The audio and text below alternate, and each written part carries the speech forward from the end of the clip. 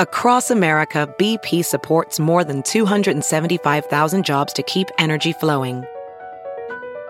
Jobs like building grid-scale solar energy in Ohio and producing gas with fewer operational emissions in Texas.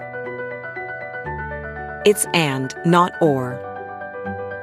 See what doing both means for energy nationwide at bp.com/investing in America. Keep your money local. Bring it home to a Wintrust Community Bank, home of White Sox checking with free ATMs nationwide. Find out more at wintrust.com/Sox. Members FDIC.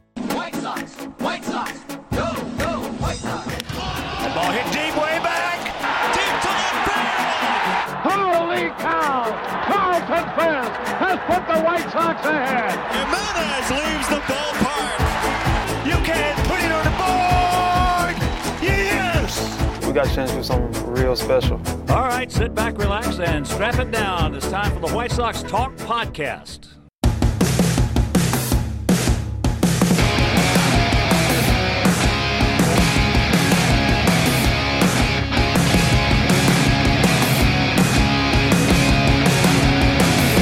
Hey everyone, you're listening to the White Sox Talk Podcast, brought to you by Wintrust. Chuck Arfine here, and the MLB Draft begins on Monday, June the 3rd, and we got a guy, one of our favorite guests on the podcast to talk about it. It is Jim Callis from MLB Pipeline, MLB.com, MLB Network. He is all things prospects, MLB Draft, and we're gonna look into the crystal ball. Jim, thanks for being here. You've looked into the future. Before we get into who the White Sox might take, is this a good year to have the third overall pick like the White Sox do? Yeah, it is. I mean, most teams feel like there's a clear top 3 or 4 players.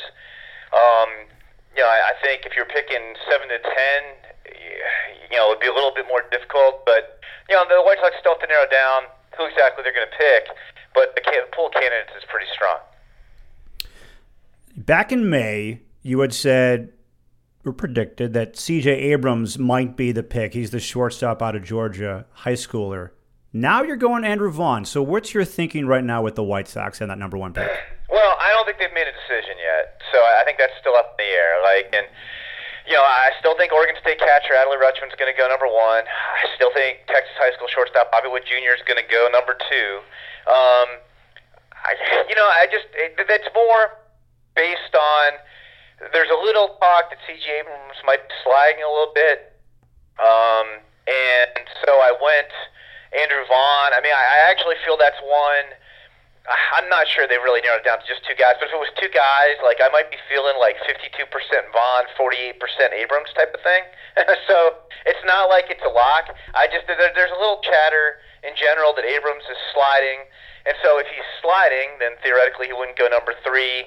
So we went with Andrew Vaughn for my last mock that came out last night.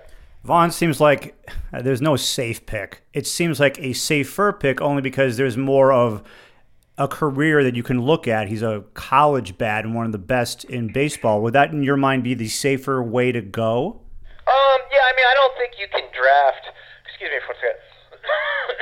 Sorry, I'm worn down by the draft and travel. A little bit of a cold. You can't go safe at 3. You got to pick the best guy. If you try to hit the ball, lay up and hit the ball in the middle of the fairway, you're not going to get very good players, and the White Sox need good players. Yes, I mean, I think you obviously have a lot more track record with Andrew Vaughn. I mean, he's put up statistical profile in California, but also, I mean, if you're just grading these guys out, I mean, he is the best hitter in this draft. I mean, there's a guy in this draft who's going to hit 300 with 30 home runs every year. Your best bet's Andrew Vaughn. So yeah, the weighing those 2 guys against each other with Vaughn, that's what you're getting here, but you're just getting the bat. He's taking some ground balls at 3rd. Maybe somebody tries him 3rd, but you're probably getting a first base only guy, but a really good bat. Whereas Abrams has a chance to, he's a high school shortstop from Georgia. He has a chance to hit for average. He's not going to hit 30 home runs, but he's got some sneaky pop. He can really, really run.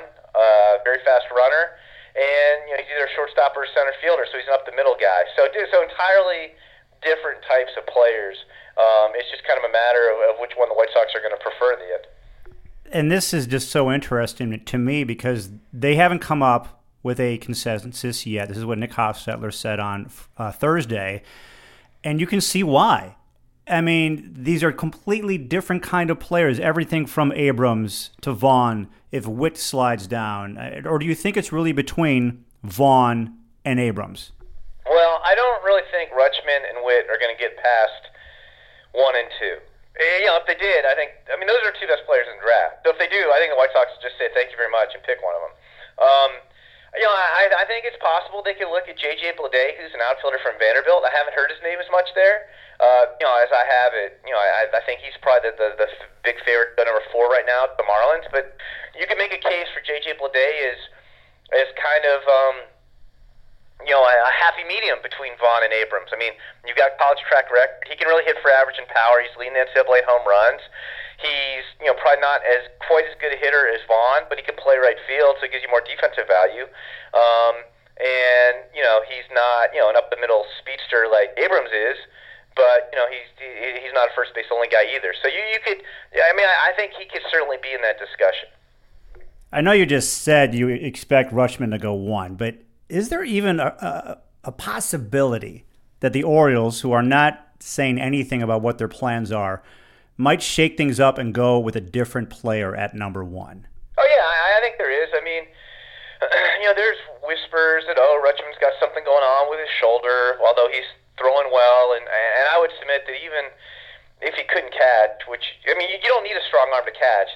What you look for to catchers change. But even if you thought he couldn't catch, I just got to tell me, maybe he wants to be Mark Teixeira. And you'd still take that number 1.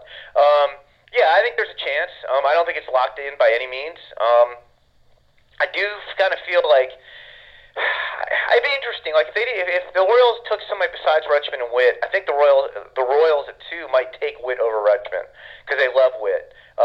But we'll see. But yeah, I don't think it's a lock by any means. We probably aren't going to know until shortly before the draft, which begins at 7 p.m. Eastern, 6 Central on Monday. Who's going number 1? Because when Michael Elias is the GM of the Orioles with the Astros, they waited until late in the process to talk money with guys, so that agents couldn't shop their offers to other clubs and find out hey, what could they get if they fell a little bit. So I think it'll be more of the same, and it'll probably be really Monday before they engage Rutschman and whoever else in those kinds of serious discussions. This does seem very volatile for the top few picks. Have past drafts in the last few years been like this as well? For some reason, this year seems a little more unpredictable. Would you agree? Nah, not really. I think last year what was different is Casey Mize was clearly the best prospect, and he's already pitching great AA. And you had a team, the way the Tigers are kind of old school, and the way it works a lot of times is once a team at 1 knows who they're going to pick, they tell the team at 2 as a courtesy, and so on. So you get a little bit of that going on. This isn't the NFL where you could trade up and down. You have to worry about guys taking your guys. And the Tigers are old school. But in 2017, honestly, minutes before the draft, the Twins were talking money with Brendan McKay, and they're talking money with Royce Lewis. And I still think if Brendan McKay would have taken the money that Royce Lewis got, which is I think $6.75 million at number 1, Brendan McKay would have been number 1 pick. But he got over $7 million from the Rays as number 4 pick. But yeah, 2017, we were sitting there, 15 minutes before the draft. I think it might have been 5 minutes before the draft. We weren't sure exactly who was going number 1. So no, I don't think it's too much there. It really comes down to if you get a team at 1 that going to play close to the vest and not let anybody know and engage the players late in the process, this is what happens, and that's what we have this year. So say Rutschman goes 1, Witt goes 2. Jim Callis, I'm going to put you in the White Sox war room. Who are you taking 3? Who's the best player for this team, not just for the present, but for the future? Yeah, so I'm making the pick. The White Sox have tasked me with making this pick. I'm not trying to guess who they're going to pick. I'll take Andrew Vaughn. I just think he's the 3rd best player in the draft. I'd love a crack at Rutschman or Witt, but I just think that bat is really, really good. And you can nitpick. He's 5'11" and right-handed and first base only. But okay, that's fine. If he hits 330 home runs a year, I don't care if he's not going to win a beauty pageant or can't play another position. I'll take Andrew Vaughn at 3, and if J.J. Bleday might be my next choice. I might go J.J. Bleday over C.J. Abrams too if I thought about it. But I would take Andrew Vaughn at 3. All right, Andrew Vaughn, his numbers just jump off the page, and it reminds me a little bit of Seth Beer. He's just a hitter. He's going to hit. No, here's the difference. One, Seth Beer Andrew Vaughn is limited athletically because of his size and speed. Seth Beer is a terrible athlete. Andrew Vaughn's a better athlete. Like, Seth Beer's a DH. Andrew Vaughn might have a shot to play third, but he could definitely play first. And two, you could tell, Chuck, you offended my sensibilities here. Andrew Vaughn is hit with wood bat. Seth Beer never hit with wood bats. Now, Seth Beer's off to a good start in the minors, but that was a big problem with Seth Beer last year. Was a few years with Team USA, he looked pretty feeble with wood bats. And you go back to high school, and he didn't hit with wood bats on the showcase circuit. I mean, he tried to hit with wood bats, he just didn't have success. So I did not mean to react violently, but I hate that parallel. I don't think that works. Andrew Vaughn is considered a much better player than Seth Beer. Okay, I'm not saying I agree with you. What I was trying to get to, I was trying to make a transition, because Seth Beer was a guy who just had this amazing college career, and I did notice that in Double-A this year he's slashing. He's been up there for 13 games. He's slashed in .333, .458, .521. As Jim is still coughing. So I'm just saying that. He was a guy who was considered a great hitter, but he fell in the draft. But Andrew Vaughn, maybe I shouldn't have made the connection. But I didn't mean to jump on you, Chuck. I see what you're saying. So if you're getting at that Seth Beer has already started to advance quickly, yes. Andrew Vaughn is the type of guy. And again, I mean, you have service time considerations and all that. Maybe if you play Andrew Vaughn at third base, it could take some time to work on the defense. But if you just said, okay, look, Andrew Vaughn's a first baseman. He could be up in the big leagues by, I don't know, the end of next year, beginning of 2021.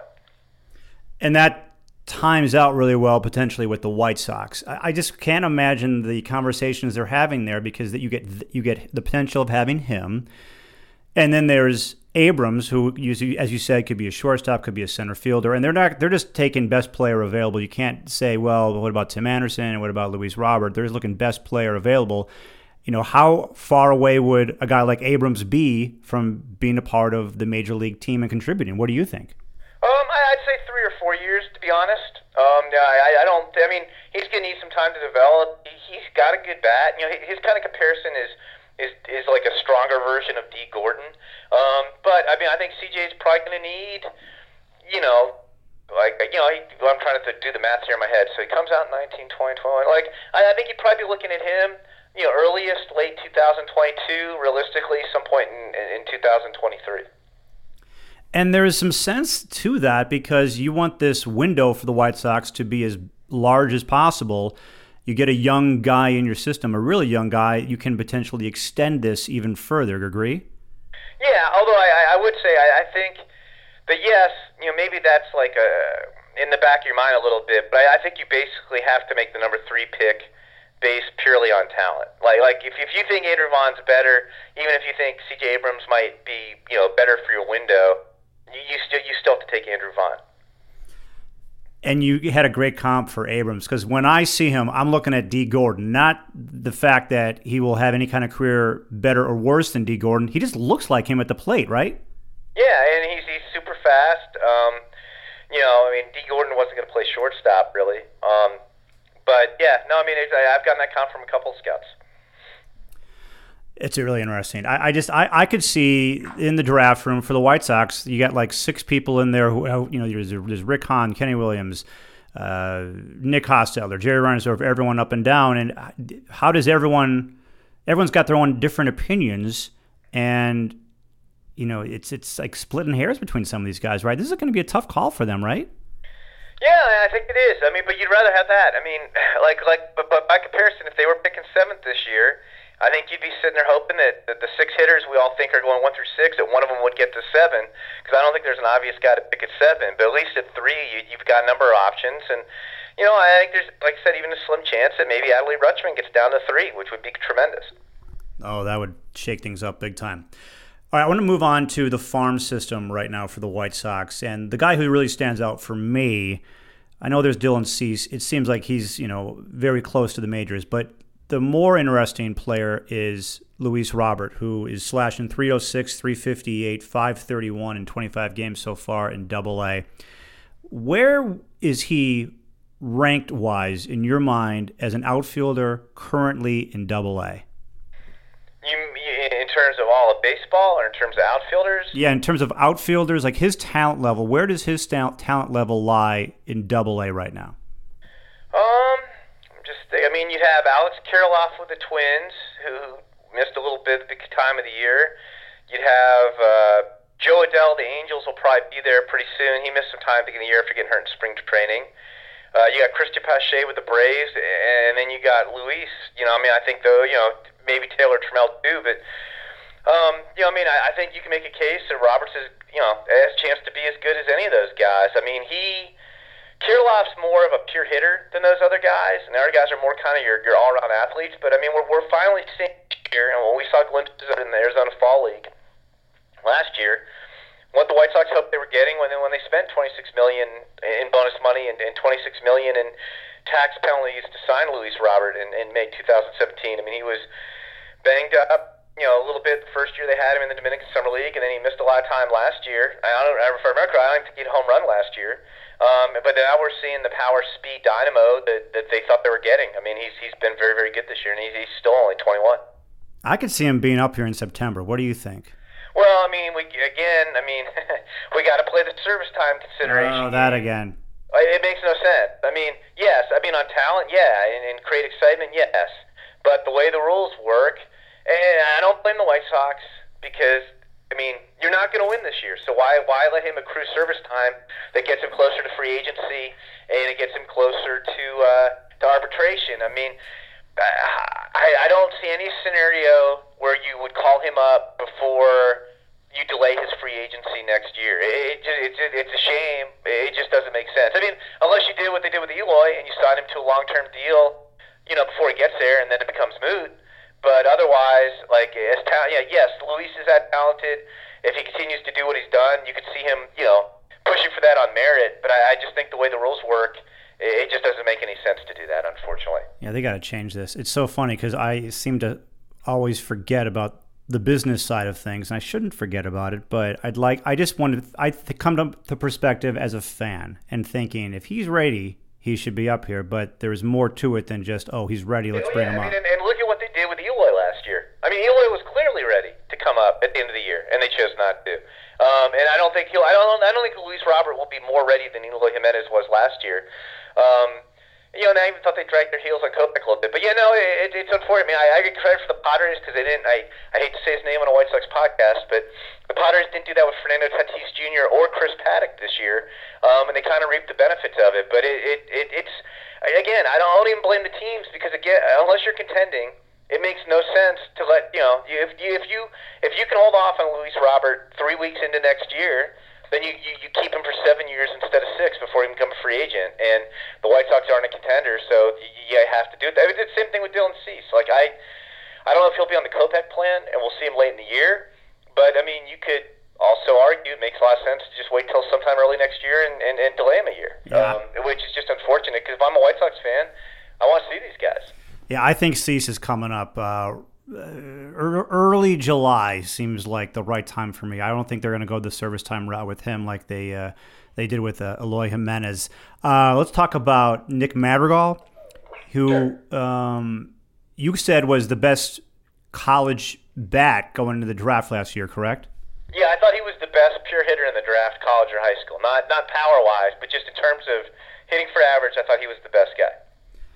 And so you look into this season, he's in high A, and I was thinking, he's going to just be hitting for a high average right from the get-go in high A. Hasn't happened, but what I've noticed is he's turned it around a little bit, and this is what I love about Nick Madrigal. Last 10 games, he's got 13 hits, 8 stolen bases, 6 walks, 1 strikeout, 1 home run.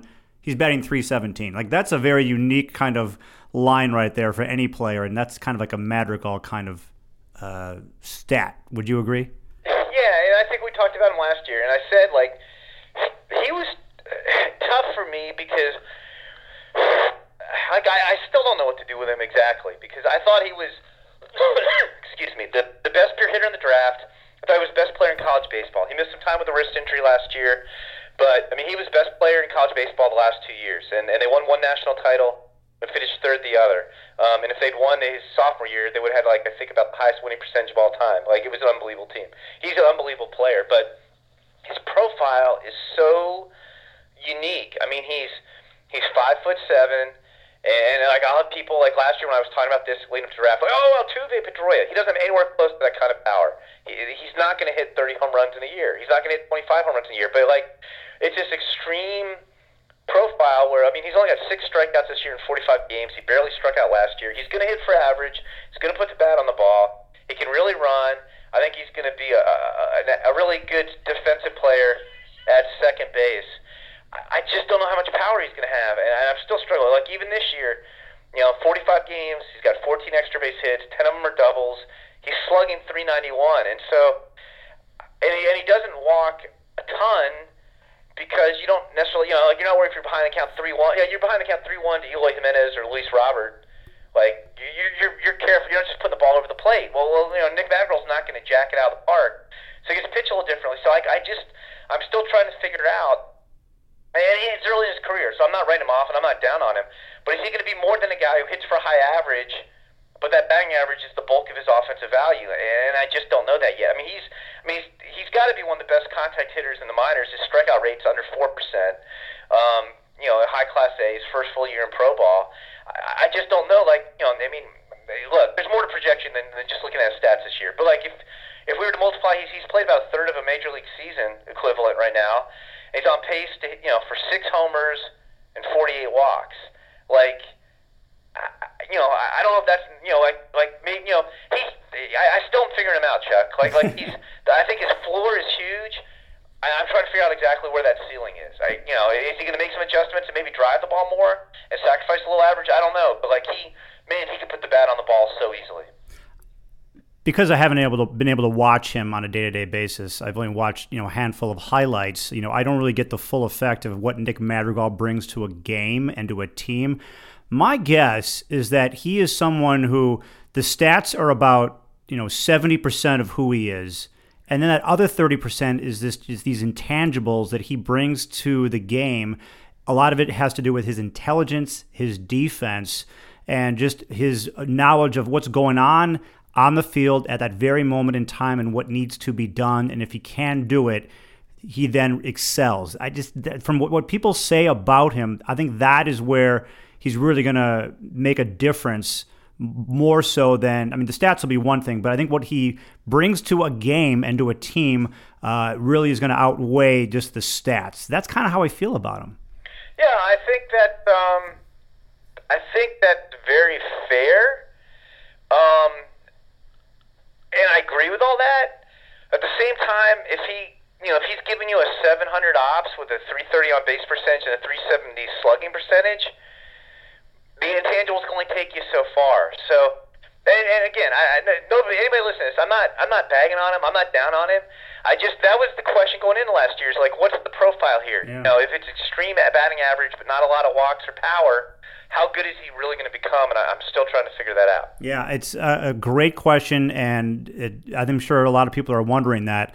They do love his defense. Someone with the White Sox said it's been Gold Glove caliber right from the get-go, and I've seen his athletic ability is great, certainly for his size. But I'm, as you are, very curious to see what Nick Madrigal turns into in the major leagues. So I'm looking forward to that.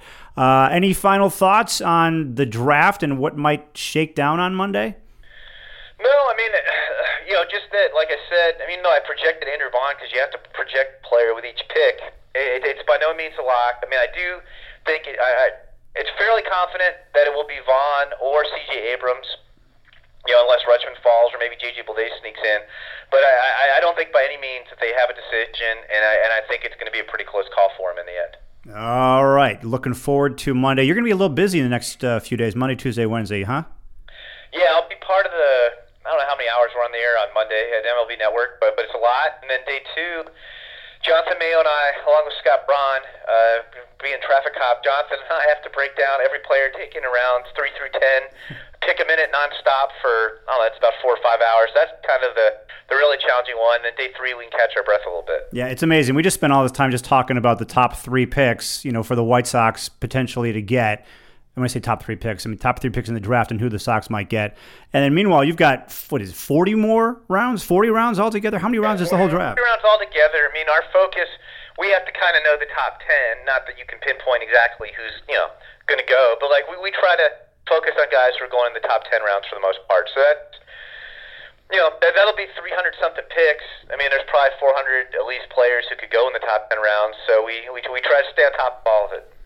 And you'll be sleeping on Thursday. Exactly. All right. Jim Callis from MLB.com, MLB Pipeline, MLB Network. Watch his stuff, read his stuff. He is phenomenal. And thanks again for coming on the podcast. White Sox Talk podcast brought to you by Wintrust Community Bank, your home for White Sox checking, free ATMs nationwide. Go to the special White Sox webpage. It's www.wintrust.com/Sox. Hawk Harrelson, take it away. Thanks, our Chuck. And this edition of the White Sox Talk podcast is over. Some people just know the best rate for you is a rate based on you with Allstate. Not one based on the driver who treats the highway like a racetrack and the shoulder like a passing lane. Why pay a rate based on anyone else? Get one based on you with DriveWise from Allstate. Not available in Alaska or California, subject to terms and conditions. Rates are determined by several factors, which vary by state. In some states, participation in DriveWise allows Allstate to use your driving data for purposes of rating. While in some states, your rate could increase with high-risk driving. Generally, safer drivers will save with DriveWise. Allstate Fire and Casualty Insurance Company and affiliates, Northbrook, Illinois.